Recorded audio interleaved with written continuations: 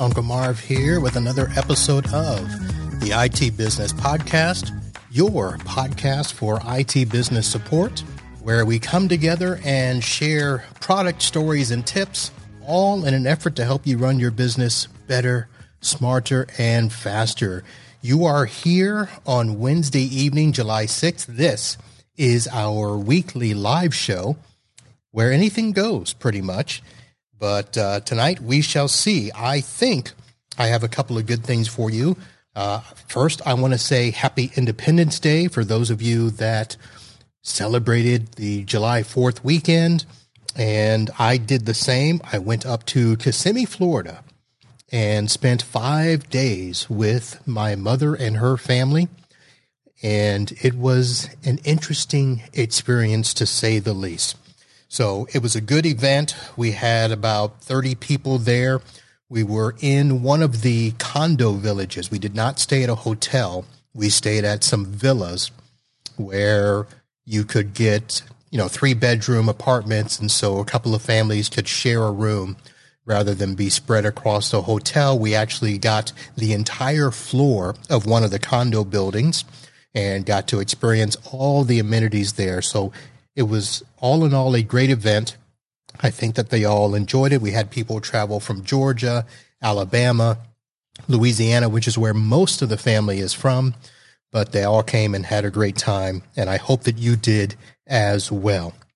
So tonight I'm going to talk about a couple of observations. Even though technically it was a short week, for a lot of us, we took off Friday and Monday. So there was a lot of stuff that probably did not happen business-wise, but for me it did, because as a solo technician, the business never stops. So we'll talk about that. I do have a lovely Florida man adventure to share with you this evening, and we are efforting one of our good friends, and hopefully he will join us tonight. I have a little bit of a legal question that I want to ask and get his opinion on, so we'll see if he makes it onto the show this evening. Thank you for those of you that are watching live. If you are not, and you're just catching this because somebody forwarded you a link or told you to listen, head over to itbusinesspodcast.com. And if you click the follow button up at the top right of the screen, you can follow on all your favorite podcatchers. You can subscribe to the YouTube channel where you'll get notified when we have videos that come up, or you can subscribe to us on the Facebook page. And we are also streaming on LinkedIn. So all of those places you can catch these videos. And then, of course, you can catch the audio podcast at any time by going to the website or subscribing to us in your podcatcher. So our live show tonight is sponsored by NetAlly, the #1 friend of network professionals around the world. And while I usually will tell you about all the great tools and stuff we have out there, I also want to tell you that they have this great product called AllyCare. It is basically their version of support. I'm actually using it right now. I overnighted a unit out to Colorado Springs. They got it today. They've already started looking at it. The unit was actually functioning okay, but I had a little bit of a fan noise, and every now and then the system would shut down improperly, come back up in safe mode. So I said, hey, I need you guys to take a look at this. They said, okay, send it in. We'll take care of it. And I already got a response back from the technician that's working on it, asking me a couple of questions and stuff. So if you have one of these units, and it's going to be something like the Link Runner or the Etherscope, or maybe you have one of the yellow One Touches, all of those you can get AllyCare on your unit. And if you have questions about it, just let me know. I can hook you up and even sell you the AllyCare product if you need it. The video portion of the live show is sponsored by our good friend John over at Computers Done Right. They are a managed service provider here in the Southwest Florida area. As the screen advances too fast. Computers Done Right is a managed service provider helping provide IT support and management in the Venice and surrounding areas. Not only do they do computer repair and virus removal, they also do website design and social media marketing. So for all your computer needs, head over to computersdoneright.com. And then, of course, I also want to let you know, coming up this fall, September 16th through the 18th in Chicago, TechCon Unplugged, hosted by our good friends Paco and Rick over at MSP Unplugged. It is going to be a great event. It is where techs and vendors work together to help provide a better IT community. So head over to TechCon Unplugged and get your ticket. If you remember, use the discount code ITBP75 off, and that'll get you $75 off the ticket price for the event. All right. So last week, if you are skipping shows out of order, you may want to go back and catch that episode. It was a great podcast that I had. Mike Sladowski was on the show from Magnus Box, and we talked about the controversial topic of don't check or test your backups. So you may want to go there and have a little tongue-in-cheek with all the things that we talked about there. I also want to let you guys know that even though I had gone up to Kissimmee, Florida, I actually had recorded a show with a good friend of mine, Jim Collison. He has a YouTube channel where it's called The Average Guy TV. And we actually did a show last week that we did. I don't think he has a name for it, but it's just Show 536. I'll put a link in the show notes, Home Gadget Geeks. And we ended up talking about the iPad that I purchased, and he asked me if I had any good uses for it, and talked a little bit about mobile device management and some other topics there. So that's another good show that I think a lot of you would enjoy. They talk about a lot of stuff for the house, home networks, things that you would do in your home to kind of automate and do all of the tech stuff there. Stuff that I kind of don't do a lot, but Home Gadget Geeks, and I will have the link to the show that I was in last week in the show notes. Sorry, I'm checking the screen to make sure I have everything right there. And I think that is all of the housekeeping. So, well, let me tell you about the fact that I might be letting another client go. So I have talked about the fact that I've only truly really fired one client. There have been some others that we kind of let go, and that's a little bit different than firing, meaning you actually have a conversation with them and tell them, this ain't working out, we got to go. And so I want to kind of lay the groundwork for what happened there and why I'm thinking about it, and then we can kind of talk about the reasons that you would let a client go. Because I think when I've seen in the Facebook groups and on the Reddit chats and stuff like that, we all kind of have our line in the sand. We all have, what is going to be, our reason to go. And when I say reason to go, usually that refers to fighting, but we're not talking about fighting, but reasons to go as meaning we got to get out of this relationship. Either we're no longer a fit for them or they're no longer a fit for us.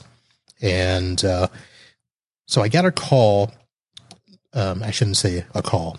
I got an email late on Thursday. Now, I had already driven over to Kissimmee. We actually left that night. So I actually I think when the email came in, it was 7:07 p.m. when that email first came in. So I was still driving to Kissimmee. I didn't get to Kissimmee until 8 p.m. It's a 3-hour drive from here. And when I got to the condo and we got everything unpacked and everything, I opened up the email and it starts with these words, according to a friend. Now, that is what I would consider a red flag. And not that there is anything bad with our clients talking to friends and getting stuff like that, but usually what that is them setting up the stage for them to tell you what they want, knowing that it's probably not something you're going to recommend or approve. And this is a client that I got referred to me, I guess it was early last year, and a client that I normally would not take on, but because it was from another client who was also, I will say a friend. He's not somebody that I, hang out with all the time, but he's somebody that I've played ball with, somebody that we have gone out and done some social stuff together. And the client was kind of in a bind, and the guy was like, this is, you got to go with Marv. He can help you. And so I kind of started to help him a little bit. And the only things that we're doing for them is we're doing backup of their data, not necessarily their server and environment, but we're backing up their data. And we replaced a firewall for them so that they could pass their PCI compliance. They do credit card transactions, and apparently they were getting scanned from their compliance company or whatever, and they were failing. And they didn't have a firewall. They were just using the Comcast modem or router or whatever it was. And, the guy previously to them had kind of done some VLANing, putting the credit card machine on a separate network, but they were still failing the scan. So when we went in there and we talked about all of this, I said, well, you need a real firewall. And I gave them two options. They didn't go with the option I wanted, which was a SonicWall. So we actually went with a Arachnus firewall, which, technically works just fine for them. Passed their test and made sure that there were no open ports or anything like that. So that was good. So let me also explain, because I know this is going to sound out of order. So I usually give clients a 3-strike rule, basically like baseball. So you get 3 strikes, and the third strike, we're done. I'm not going to put up with it. And we're talking about strikes like, from one customer, they yelled at my office staff on the phone and then hung up on them for no good reason. So that was a strike against that customer. And basically I said, look, that will never, ever happen again. So things like that, things like, cheating me on prices, always trying to beat me up on a price when I give pretty good discounts. I'm not like a lot of people where I overpad invoices. I mean, I do try to make good margin. I'm not going to lie about that. Most of the time I will charge up to the retail price. If they know that I'm going out of my way to get something for them and it's not convenient, I'm going to charge them a consulting fee or some sort of technical fee for my time. We live in a time now where everybody can just go to Amazon and check prices and do that sort of stuff. So, it's a premium for me to do that for them if they're going to price check me. So this particular customer, I'm not going to say what the first strike was because then I'll have to explain some other stuff. But I just want you to know they have 1 strike already. So they have the strike. So I get the email, the 7:07 p.m. on Thursday. According to a friend, he stated that I can still upgrade a Windows 8 computer to Windows 10 by burning the ISO.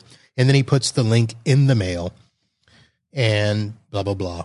And then literally 2 minutes later, there's another email. Can you schedule a time to update 2 of our local machines? And he names the machines and gives me what he wants done to them. So I called him on Friday because we are not managing their network. I don't know anything about these other machines outside of the fact that I know that they're there. And turns out the reason that he needs to do this upgrade is that something happened with their QuickBooks. And they are running an older version of QuickBooks, and they did an update on their own to one of their computers, and it broke. And part of the reason it broke was because they've got older computers that are, shall we say, below spec.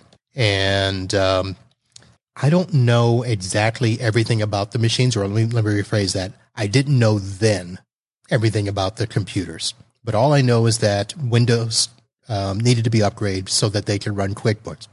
And the customer proceeded to tell me that you knew that we were running QuickBooks in our environment and that there should have been an update done. You should have told us that. And I proceeded to let him know that we're not managing your computers or your network. I've heard you talk about QuickBooks, but I'm not monitoring it. I'm not keeping up with your software. So why would I tell you that there's a QuickBooks update? If you're doing all your own stuff, you would know that. So suffice it to say, that was a discussion that led into strike two. So that was kind of a foul ball in my mind. I don't mind them saying, oh, well, why didn't you tell us? Well, here's why I didn't tell you. I didn't tell you because I'm not doing your network. You're not paying me to monitor all this stuff. So that's not on me. That's on you. So we talk about, yes, when I get back in town, which I told him was going to be on Tuesday. I wouldn't get back until Tuesday. I'll probably call him on Wednesday. So when I get back Tuesday afternoon, I get this long email where he says, hi, Marvin, I appreciate the insight about the Windows 11 ready for refurbs, blah, blah, blah. I looked at the cost of refurbs in Windows 11, blah, blah, blah. And I am going to look at a 3-year window because I don't know if I'm going to be, what did he say? This is an investment that will only live 3.5 years, but in 3.5 years, Windows 11 machines will be ready and the resources will be far better. We will revisit the workstations for Windows 11 come late 2025. The bottom line is I was trying to get him to say, well, if you're going to get new machines, consider that they're going to need to be ready for Windows 11. I was wanting to sell him new machines, but he didn't want to hear that at all. And he goes, that is also 3 years away, and I have no clue if I will even be in business or be the owner of said business in 3 years. So I decided to move in the direction of Windows 10 refurb computers and proceeded to tell me that he had purchased the computers and they would be there in 5 days. Please schedule the installation. And I said, okay. So now I've got to review the machines that he purchased. And now one thing I do remember is that the previous tech had used some, shall we say, illegal software.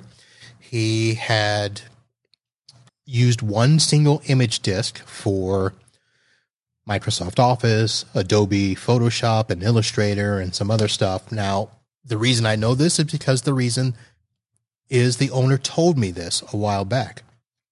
So I said, well, I'll need to get on the server. I'll scan all the computers. I've got an inventory software. He wanted me to remote into every single computer and check him. I said, no. I'll get on the server. I'll download stuff and then I can scan the network. And so I got all the computers scanned, and turns out that they have 11 copies of an illegal Windows Microsoft Office. Some of them are 2013, some of them are 2016. But where I found the installation sources was the best way to describe it is a Word document with all of the cracked key codes that they had generated for all of the software. And we're talking, there's probably 100 softwares listed in this Word document, of which this customer is using a few. So I knew that the technician had been using this document in this software for all of the people that he worked for. So basically I needed to send an email to the client, which I did this afternoon, and said, well, now that you've got the computers, obviously I'll have to check them physically when they come in, make sure they meet the specs for Windows 10. I'm sure that they will. But I had told them, I said, they need to have 512 gigs of solid state drive, 16 or 32 gigs of RAM. It needed to be a Core 5. I think I told him 7th generation or higher. I don't remember exactly, but I wanted him to get a computer that was pretty recent if he was going to do refurbs. So now I've got to look at those, and I sent him the email and said, these are all the softwares that are loaded on the machines, and we're going to need to check and see which license you're going to need to purchase, because I'm not going to install anything on a machine without a proper license. So he hasn't gotten back to me yet. So all of this between Thursday, Friday, and today is what I am going to consider strike two. So depending on how he comes back with the licenses in terms of if he's ready to purchase an open license for all of the computers, or if he wants to purchase with 365, all of those things. We'll see how he goes. And that may end up being strike three if he wants me to set up computers with illegal software. And the bottom line is I won't. So I thought I would come in with a list of all the things that you would fire a client for, but I don't seem to have that piece of paper, so I will forego that and ask you guys some of the stuff I did list earlier in terms of, a customer, always trying to beat you down on price. At some point, it's not worth it. Another ratio that I use is the percentages. If I've got a customer that is taking up more than 50% of my time, they need to be paying 50% of my revenue or more in order to account for that. So those are the types of things that I do. I don't deal with the, some people say, well, never let a customer be more than X percent. Well, it depends on what you're doing for that customer versus your other customers. I have a small number of customers. I have probably about, I think the number is 32 clients that I manage. And I don't even know the total number of desktops because they're not all under management. So my percentages are a little off. My percentages are based on the hours that I spend working for the client. There's one customer that I bill them 80 hours a month as part of their support agreement. So they get a little bit more leeway as to how much time they get. Other clients, I'm only billing 10 hours, some as little as 4 hours, which means that they're only going to call me a couple of times a month and get a visit. So those are the types of things that I will use as my criteria for when I fire a client. But a client that is rude, a client that has no time for me, meaning, I'm trying to set up business review meetings. I'm trying to get them to sit down for discussion if we're getting ready to do a network upgrade. If they have no time for me, I have no time for them. So those are some of the things. So if you've got some things that you may want to say, hey, Marvin, think about this, send me an email. I'm looking at the chat. I don't see an active chat tonight, but it usually kicks up a little bit later. Right now, though, as promised and put on the marquee for tonight's show, I have an attorney in the house because I am not an attorney. So I am going to bring to the stage by audio only, no video, but my good friend Brad Gross in the house. Brad, how are you? I'm doing well. Can you hear me okay? I can hear you good, yes. Great. Good to be here. Yes, joining from the podcast computer. So it has a good microphone, but no video. But no video. Oh, man. Sounds like you need to get a little donation together for a new video. I think so. I'm going to do a Kickstarter campaign to get me a camera on my podcast with you. But I'll tell you, I was just listening to what you were saying. And, as literally you and I have discussed over the years, there are certain realities that MSPs need to be aware of and think about that will impact their ability to deliver services. Like, for example, you brought up one, and again, I just heard admittedly the last 10 minutes or so, but it sounded to me like you brought up at least three, which one was behavior of a client. Mm-hmm. What happens when a client just acts like a jerk? What do you do? What do you do if the client's acting like a jerk, but pays the bill? So, they haven't really breached the contract because they're paying the bill, but they've made your life so difficult, or they've threatened your techs, or they are behaving in such a way that it makes it impracticable for you to continue working with them. What do you do? That's reality. Reality number two that I heard you bring up. A client takes up too much of your time.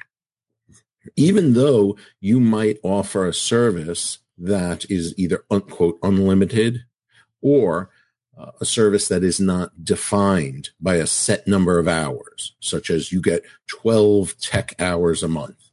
You might just simply say, you get tech support 8 to 5. So we're not limiting the number of hours, but nonetheless, we don't operate in a world in which one person can take up a majority of your time, even if you have said unlimited. That's a reality. And the third reality I heard was the reality of clients having illegal software on their network.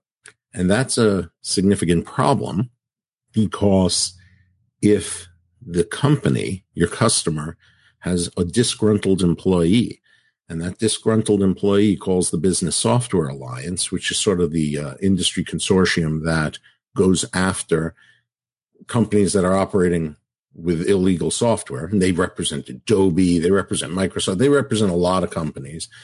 So a disgruntled employee reports that their employer has illegal software. Well, you bet your bottom dollar that not only is your customer going to get sued, but the first question that the Business Software Alliance would ask is, who maintains your network, right? Who's in charge of maintaining and monitoring your network?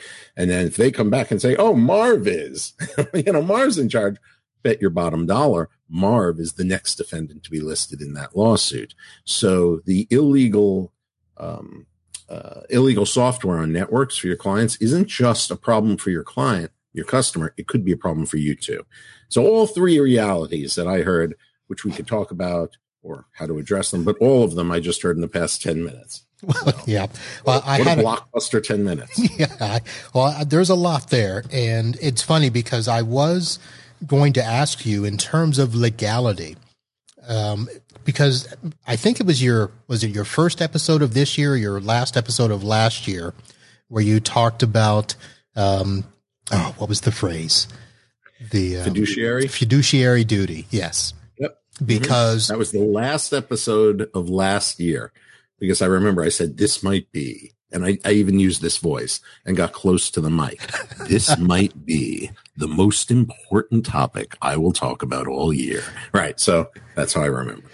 So in this particular case, when I started working with them, our agreement was only to do the data backup, which was, their server and some USB drives attached to their server, and the firewall. And I told them, I said, I'm not going to touch anything else, because as soon as I touch it, it becomes my responsibility. So there was a part of me that says, once he told me that they were using illegal software, my first thought is, we either need to make it legal or I need to leave. And I thought about that. And so I guess the question would be, in our state of the world for managed service providers, should we be that stringent with our rules where even if we don't manage that stuff, if we know that there's something going on that could come back on us, should we just, get out of that situation or make them fix it? The problem is that, and I understand the conflicting issues, and they're business related, right? Which is, I'm making good money off of this customer. I'm not giving them the illegal software. I'm not contributing to that. So if they want to do it and if they get busted, fine. In the meantime, I'm making my money. Okay, I get it. That's one side of the coin. The other side of the coin is far darker and far more expensive. And it would go along the lines of, well, you are not providing them the software. That is true. But you are facilitating their illegal use of that software. You are making sure their network is up and running and that they can access and use that software. And you are backing up files. You are actually engaged in activities that does everything except provide them with the illegal software. And on that basis, it could be alleged that you are aiding them. You are aiding and abetting. You are contributing toward what this is. Now, is that a winning argument? Maybe, maybe not, but it's an expensive one. And that's the problem. To get to the point where you would either be found not guilty or guilty of aiding and abetting or contributory theft of copyrighted material, well, you're talking about, $30,000, $40,000, $50,000 just to get to the point where you figure out if you even have liability. So the question is, was it worth it? Was it worth it? If you're a gambler, maybe you think it is worth it. From my perspective, if somebody is doing something wrong under your nose, are you responsible for it? No. But could you be pulled into that scenario and then have to dig your way out? Yes. Absolutely. And that is where MSPs lose their money. And that is where they lose their time. And that is where reality bites. So, from my perspective, if your customer has illegal software on its network and you had nothing to do with it, are you directly liable? No. Are you going to escape, without a scratch? If it ends up in a courtroom or before an arbitration, you're going to spend money. So it's better at that point to just simply say, if you're not going to have licensed software, the indirect liability that we might face is so expensive that unless you're willing to give us a bond right now or some sort of retainer to secure our position, we have to leave.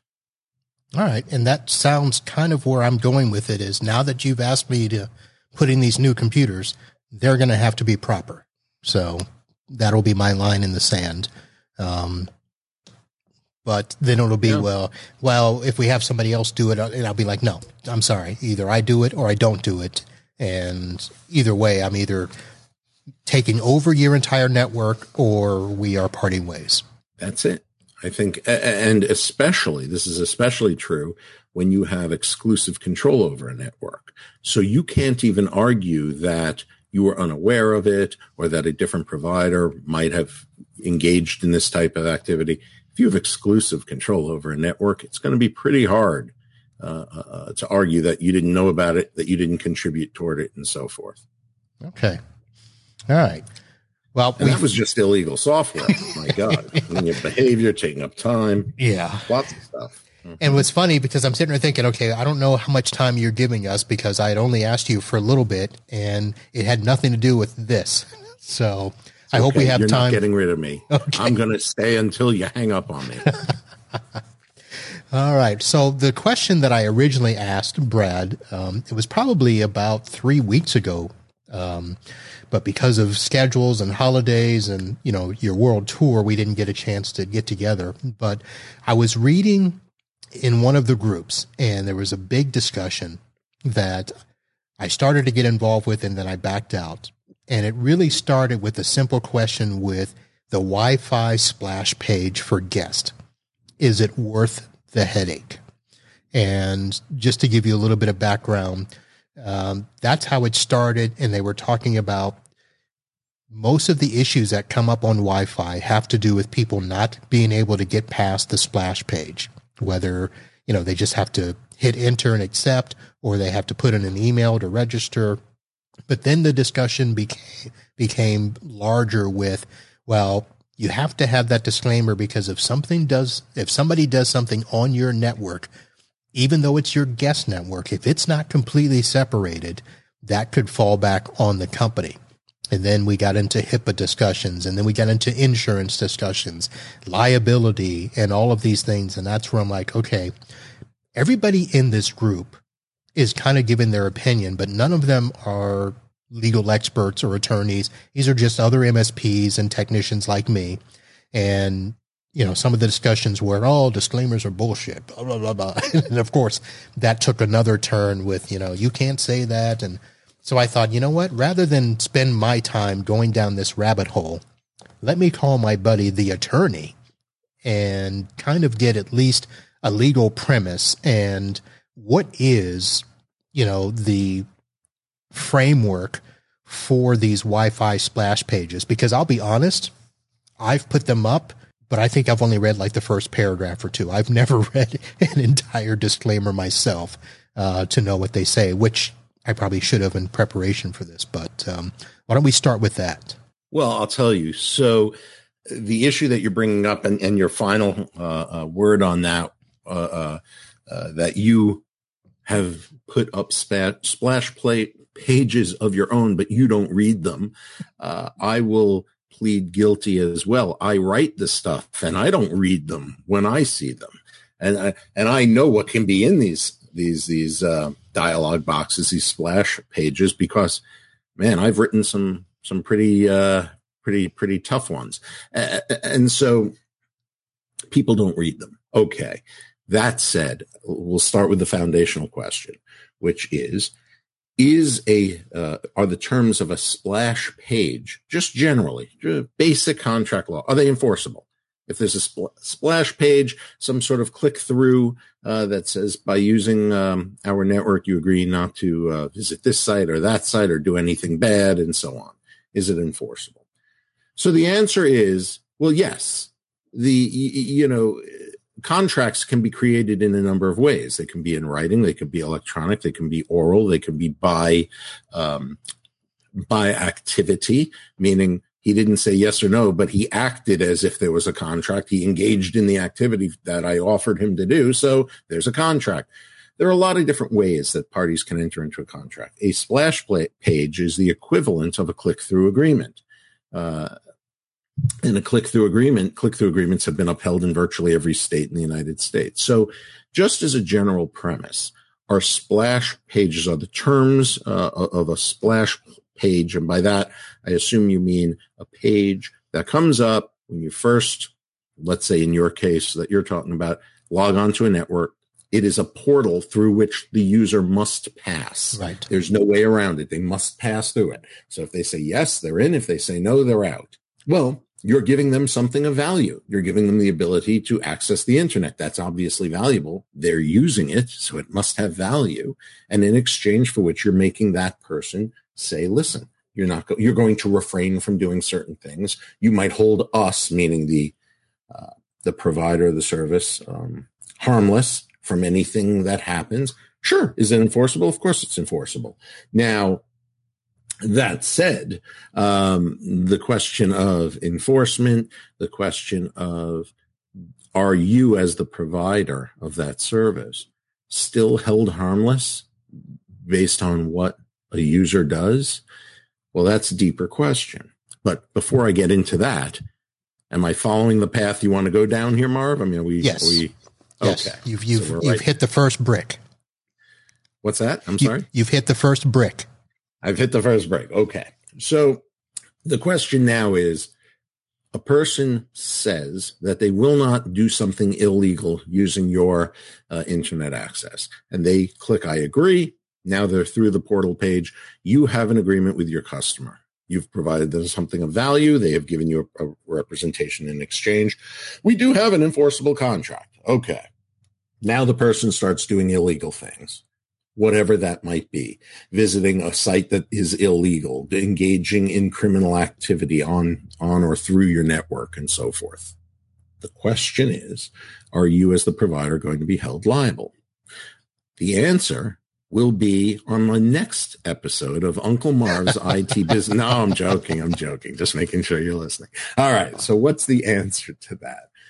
While everything is somewhat fact sensitive, I'll tell you that if you don't have knowledge, actual or constructive knowledge, that these things are happening on or through your network, then generally speaking, you're not going to be held responsible for the activities of the user. The idea behind the network is that providing access to the internet is that, again, people can go to all kinds of sites, right? Good, bad, and ugly. And unless you're going to monitor, which you're not required to do, what they're doing, well, there's no knowledge that's not going to be imputed to you if they do something wrong. However, if you have knowledge, or if you have seen activity in the past, reviewing your logs or something like that, that you see every day at 3:00, somebody is logging onto a server in Iran or something like that, something bad is going on, well, then do you have constructive knowledge, if not actual knowledge? The answer is probably yeah. Yes, you do. And you're not going to be able to avoid liability because you agreed with this user that they're not going to do anything wrong. They are doing something wrong. And this is similar to the discussion we just had about somebody who has illegal software on their network. You didn't put it on there, but now you have knowledge of it, right? And to the extent that you have knowledge of it, how much are you contributing to it? How much are you aiding and abetting or contributing to that activity? That becomes an issue. So I would say that generally speaking, a splash page it's an enforceable thing. And I think that it certainly provides at least a first level, if not a first and second level of defense against people who would use that network for nefarious purposes. However, if you have actual knowledge or reasonable constructive knowledge that bad things are going on in that network, it's probably incumbent on you to do something about it. And that could be like IP limiting, right? Limit the IP addresses, limit sites that people can go to. But that's going to be a case-by-case basis. All right. So the illegal activity is one thing, but what about restricting access? For instance, and I'll use my clients as an example, especially our medical offices and our law firms, we actually will put the same limitations on the guest Wi-Fi that we do on the client Wi-Fi, meaning that, we're not going to allow, porn sites. We're not going to do streaming of movies and stuff. And most of that is to, preserve bandwidth when we, limit music and movies and stuff like that. Streaming content. Right. And then, of course, the customer's like, well, this should be a public Wi-Fi. I want access to everything. Well, it's not your network, and this is not a public network. This is a guest network of the client. So the client has the right to refuse internet access to nefarious stuff. Does that sound in line? Correct. Okay. I would. There's nothing to add to what you just said. You're 100% right. All right. And before I go by Chris's question, we do have a question from the chat where Chris asks, how liable are you if someone gets on your guest network and gets ransomware or loses data? I don't know if they would lose data as a result of being on your network, but I could see them getting ransomware. Right. Well, I'll tell you, this is one, and it's a good question. This is one of the reasons why a splash page or some sort of portal page is a good thing, because you can set expectations and establish the fact that you're not going to be held responsible for things that occur on or through the network. So that's, and assuming that they click OK, well, then you're in the clear because, like I said, online contracts are fully enforceable. That said, what if you don't have a splash page? What if they just log in the splash pages? Welcome to the guest network. That was my next question. And be courteous to people around you, and you have 1 hour of time. Then we kick you off, and you don't mention anything about what you can and can't do, restrictions and so forth. And then through the network, they acquire some sort of malware. The answer is, once again, you're not going to have liability. And, lawyers will tend to say, well, it depends on the this and the that. No, I'm not going too far out on a limb to say I'm with a very high degree of confidence telling you won't have liability, assuming you didn't put the malware there, right? Assuming you didn't know about it. This is a site that they went and visited. And the argument would be that you are the same as, if not an actual common carrier. The same way a mailman delivering a bad news in the mail, you're not going to sue the postman. Same thing goes with internet access. Once you're online and you're using our conduit, we are just a common carrier providing the conduit to you. The good news, the bad news, the malware that you experience online, that's up to you. And you are under no obligation to create some sort of whitelist or blacklist that restricts or doesn't restrict someone on that network. You're under no obligation unless somehow you entered into a contract in which you accepted that obligation. There's no common law or just general law that says, non-statutory law that says, if you provide this, you better have a whitelist and a blacklist. And no. That doesn't exist. All right. So one of the things that I saw in the group where that very scenario was up, where they didn't do a splash page, but what they did instead was put posters in the lobby and public areas of where people would access the guest Wi-Fi, saying that if you use the guest Wi-Fi, then you agree not to do nefarious things. And they said, our lawyers were good with that, but I'm not a lawyer. Well, that's ridiculous. I mean, I'll tell you, well, I didn't see the sign in the lobby. Well, how did you miss it? I don't know. I was looking down at the time, right? So that kind of thing where you have signs in the lobby and all that is more sound and fury. That doesn't really have any substance to it. And if you're going to put serious terms in that, such as by going online, you agree to, and whatever the terms might be, you'd be hard pressed to enforce that as a contractual obligation, because, like I said, people could say they were unaware of it. People could say, I didn't know they were talking about me. I never affirmatively accepted that. I don't even know what you're talking about online. There were several guest networks. I didn't know we were talking about yours. There are so many different things that could inject ambiguity into the situation. That whole sign postage is a bit ridiculous. All right. Now, does that fall? I mean, it can't fall into the same category, but I view posters in the lobby almost like signs at the pool, like at where I was this past weekend, where, there's one sign in the corner that says, no, running or jumping and no diving in the pool and blah, blah, blah. Right. I mean, there's nowhere now there probably may have been somewhere in the agreement that I signed when I rented the room rules about the pool, but that can't apply to every guest and person that shows up to the pool who may not even be staying there. So is that kind also of... understand this, when you have a sign, like let's take that as an example, a public pool where you have a sign hanging up. It says no running, no jumping, no bringing food in. Okay. Realistically, okay, there's not many places where that sign could be posted. It's not the same as internet access.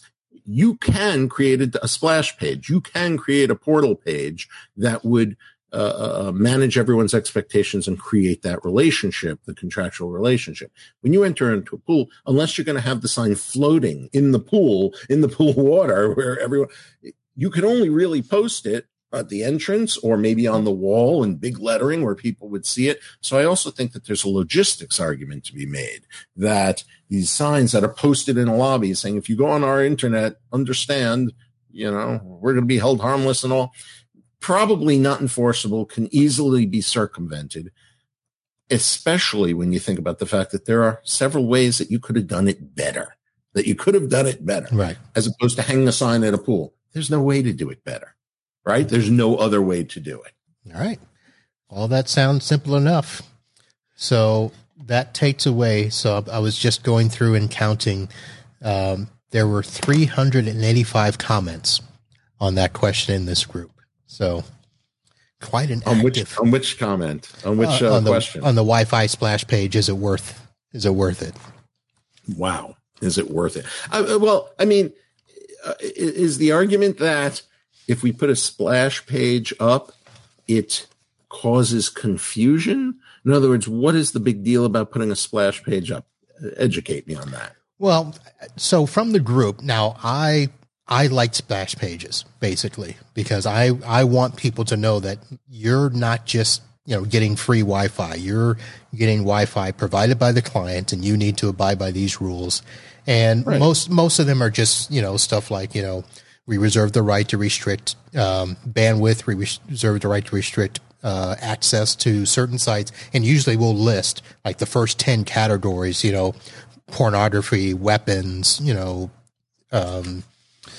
racism and stuff. We list those categories saying that, these sites are going to be blocked. But some of the people are like, well, we have customers that come in and don't want to click the splash page. They just want to get on and not have to be, bothered. And my thought is then don't get on the Wi-Fi. Use your cell minutes or whatever for that. That's usually one of the most common ones. I think they're being overly sensitive. And like I said, at the very least, it manages expectations. Even if you say, this isn't the most formal of contracts, but at the very least, it manages expectations. So people shouldn't go into your office, in your waiting room thinking or assuming that if they're there early, that they're going to be able to transact business and do FaceTime and Zoom conferences and so forth from your office. You're managing expectations. You're telling them, listen, that's not what our guest Wi-Fi is for. We're restricting access and so forth. So at least you won't have those kinds of complaints because you're managing the expectation. But from a contract perspective, if a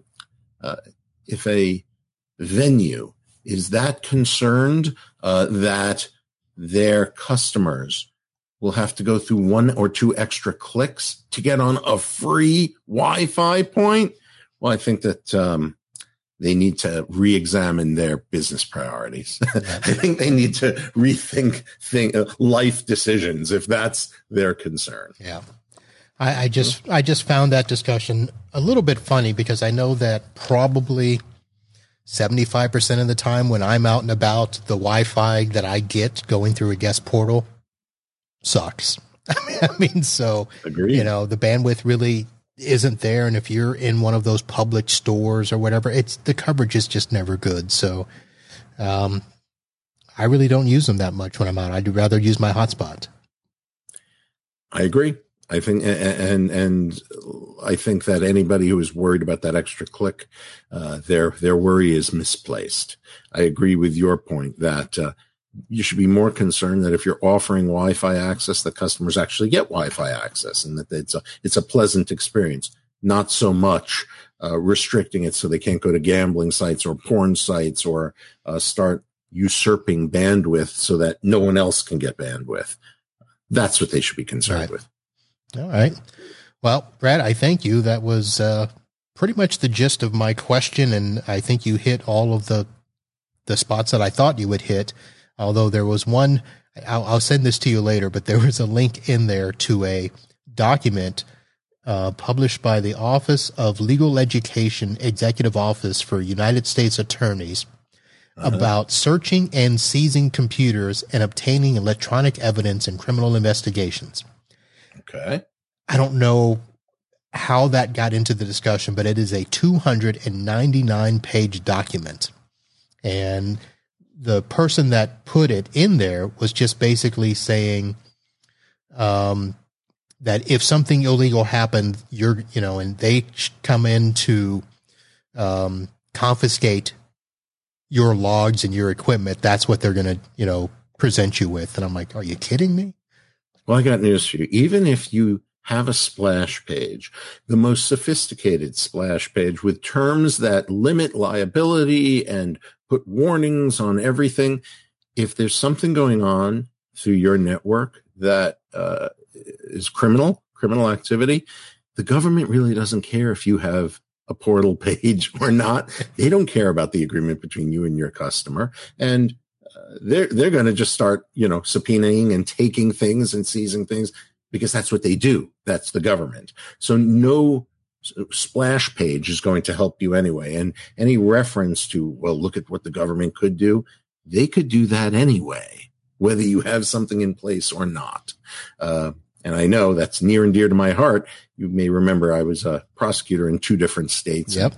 And trained FBI and Secret Service in the investigation of computer crime. So I can tell you that as a government person, I didn't really care if somebody had an agreement with their customer. That didn't stop us. All right. Well, Brad, thank you very much. I don't know if you want to hop off now, if you want to hear the Florida man story, but how was your 4th? My 4th was spent on a plane traveling back from New York, but it was fine. I was just happy that the plane took off on time and wasn't canceled. So along those lines, my 4th, I guess I was pretty lucky. I heard a lot of people weren't so lucky. Other than that, it was fine. But I'd love to stick around. I can mute myself, and I want to hear your Florida man story. Okay, that'll be great. You can stay on if you want. I don't mind. You can interject some comments if you wish. Then I'm staying. Okay. So I'm going to heckle you. All right. Sounds good. So last week, if you follow me on the Facebook, you saw that I put up a story not far from where I was in Kissimmee, Florida, where a gentleman stole an R2-D2 from Disney so that he could prove how good he was so that he could be hired as security guard for Disney. And that did not go well. So that was an interesting story. But here, I am going to play you some audio. And I will preface it by saying that this is something. So this happened in Jacksonville. A man has been accused of murdering his neighbor's rooster. A feud between the two has ended in a 30-hour jail stay and a lot of fighting. So James Nix came out of jail and spoke to the news. And I want you guys to hear. Now, let me rephrase this. I want you to hear his response. And this response is just him. So all of the questions from the media were taken out. And this is just all snippets from him, courtesy of Fox 30 Action News in Jacksonville. It is currently on the YouTube, but I'm going to play this, and you can hear James Nix defending his position on murdering his neighbor's rooster. Popeyes and Kentucky Fried Chicken. Oh, let me go back. Play it from the beginning. Oh, why is there no audio? The chicken, you know, so I'm defending myself. You know, I was feared for my safety, and the chicken, you know, died. His neck flares up, and he's doing his thing, and he's trying to jump up at me. And I try to hit it, but the chicken's jumping up at me, and I accidentally knocked it in the head. You know, call it a lucky shot, whatever. Next thing you know, he calls the chicken police on me. Chickens are dying every day, people, at churches, Popeyes, and Kentucky Fried Chicken. So that is James Nix defending himself. Wow. Wow. That was the lucky shot defense, I believe, yes. In the state of State v. Chicken Killer. I believe that case was a decades old case, and the absolute affirmative defense of it was a lucky shot is really what he's pleading there. So he's actually a legal genius is really what I'm seeing here. That's what I'm saying. Mean, who thought that there was chicken police, right? That's right. That's right. The chicken police and the lucky shot defense. I think you couple that, you have a pretty good story. Mm-hmm. Yeah, sounds great. All right. Well, that is going to do it for our show this evening. And I will be back next week with another great show. We are going to be loaded up soon with the Summer Tech Series, where I am focusing on other managed service providers, other tech professionals, anybody that is doing tech that we've not heard from. I'm looking for some new people to hear how they are running their business. We are actually going to be getting some vendors on as well. We're lining up Domotz. I have been mentioning Synology is going to be on the show. And I have a new guest that will be coming up in the middle of July. That is a software reseller out of Tampa, Florida. So we've got some good shows lined up for you. I hope that you'll tune in each Wednesday, 8 p.m. Eastern, as per usual. And if not, just again, head over to itbusinesspodcast.com, find your favorite podcatcher and subscribe and get the audio version anytime that you can. So I want to thank Bradley Gross for hopping in and helping us with a couple of legal matters. And we'll be trying to get him back on, but this is his world tour year where he is traveling all over the coast.